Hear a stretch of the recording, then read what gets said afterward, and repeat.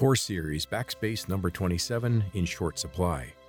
Early in the Core Series, Corvin's family has fallen on hard times and money is tight. In recent chapters of the Medallion, with the failing light of the Lumians in Kadir and complete darkness in Roseanne, food in the Core is also in short supply. When I was a small child, my mother knew the desperation of old Mother Hubbard, who went to the cupboard but the shelves were bare. There were times when all she had on hand was soda crackers and peanut butter. Those childhood experiences can make a deep impression on you, and even once conditions improve, you can overdo it by eating too much of a good thing. I grew up without much in the way of sweets, and my current intake of sugar continues to be something I need to keep an eye on. Now, in The Hammer, Mrs. Barron feels sorry for Corvin and gives him a chocolate bar because the mice had nibbled on the corner. That story was true to life for me at the Barron store in Fenwood, Saskatchewan, and getting a whole chocolate bar to myself, even with the corner cut off, was a memorable experience.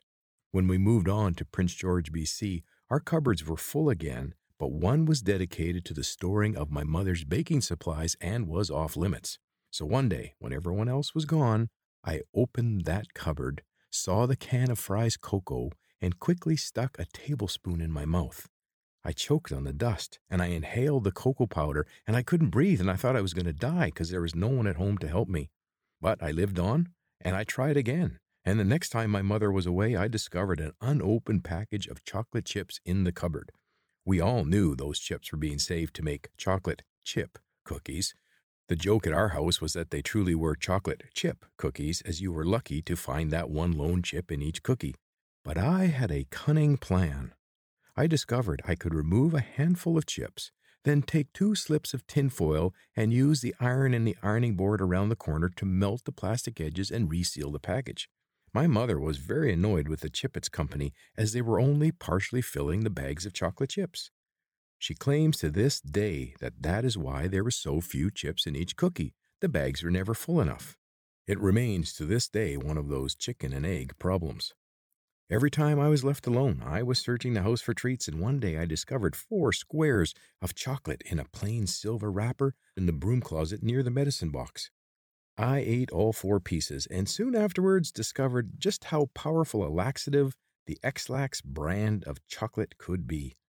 My appetite for sugar was curbed a bit when I found what appeared to be Kraft caramel candies in my dad's sock drawer. I didn't eat many of those, and I now know why. It's because they were an appetite suppressant loaded with benzocaine. Ice cream was another rare treat, and we were only to enjoy it together as a family. But as you heard in Backspace number 24, when my homemade crossbow killed the freezer, I had learned to beat that rule. I found you could carefully skim a full bowl of ice cream off the top, put the lid back on, run it under the hot water from the nearby laundry room sink, and seal the warm lid back in place with the palm of your hand. Then, when it was peeled off ceremoniously in front of the family after supper, my mother would think that the freezer was malfunctioning again and that the ice cream had melted a bit and sunk down in the middle. They say that necessity is the mother of invention, and the creative solutions I learned as a child are now showing up in the writing of this Core Series. I hope you are enjoying listening. This has been Backspace number 27, the story behind the Core Series of books.